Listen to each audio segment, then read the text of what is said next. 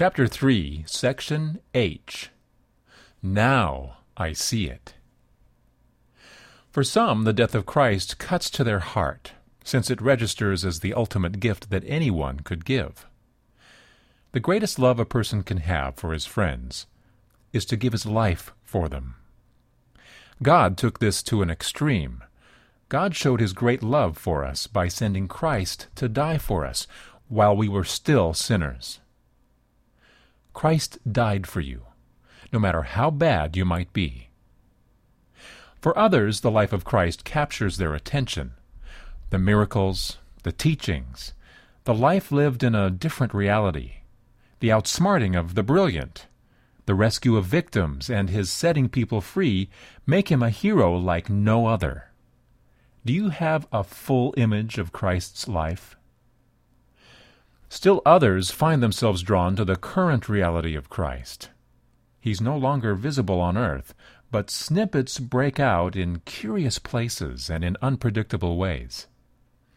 It might be the smile of a child, luck, something bad that has good results, the help we unexpectedly receive when we help someone else, a teen telling it like it is, or the clear communication our consciences can develop. While Christ's holiness and goodness awaken some, others feel overwhelmed and want to avoid him due to their unworthiness.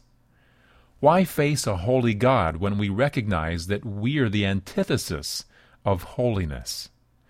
The devil is quick to tell us that, and he has evidence. Refuse to dwell in that pit.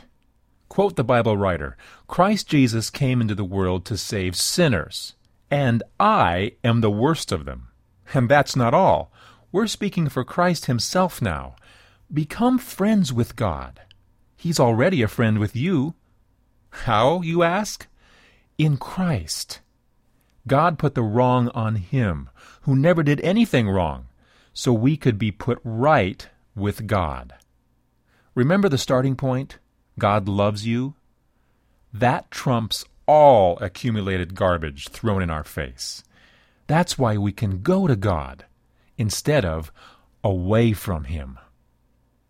When this light dawns upon us and we turn around and head towards it instead of hiding from it, everything changes. That's repentance. We give up running away from God and ignoring him and reach out and ask him to take hold of us.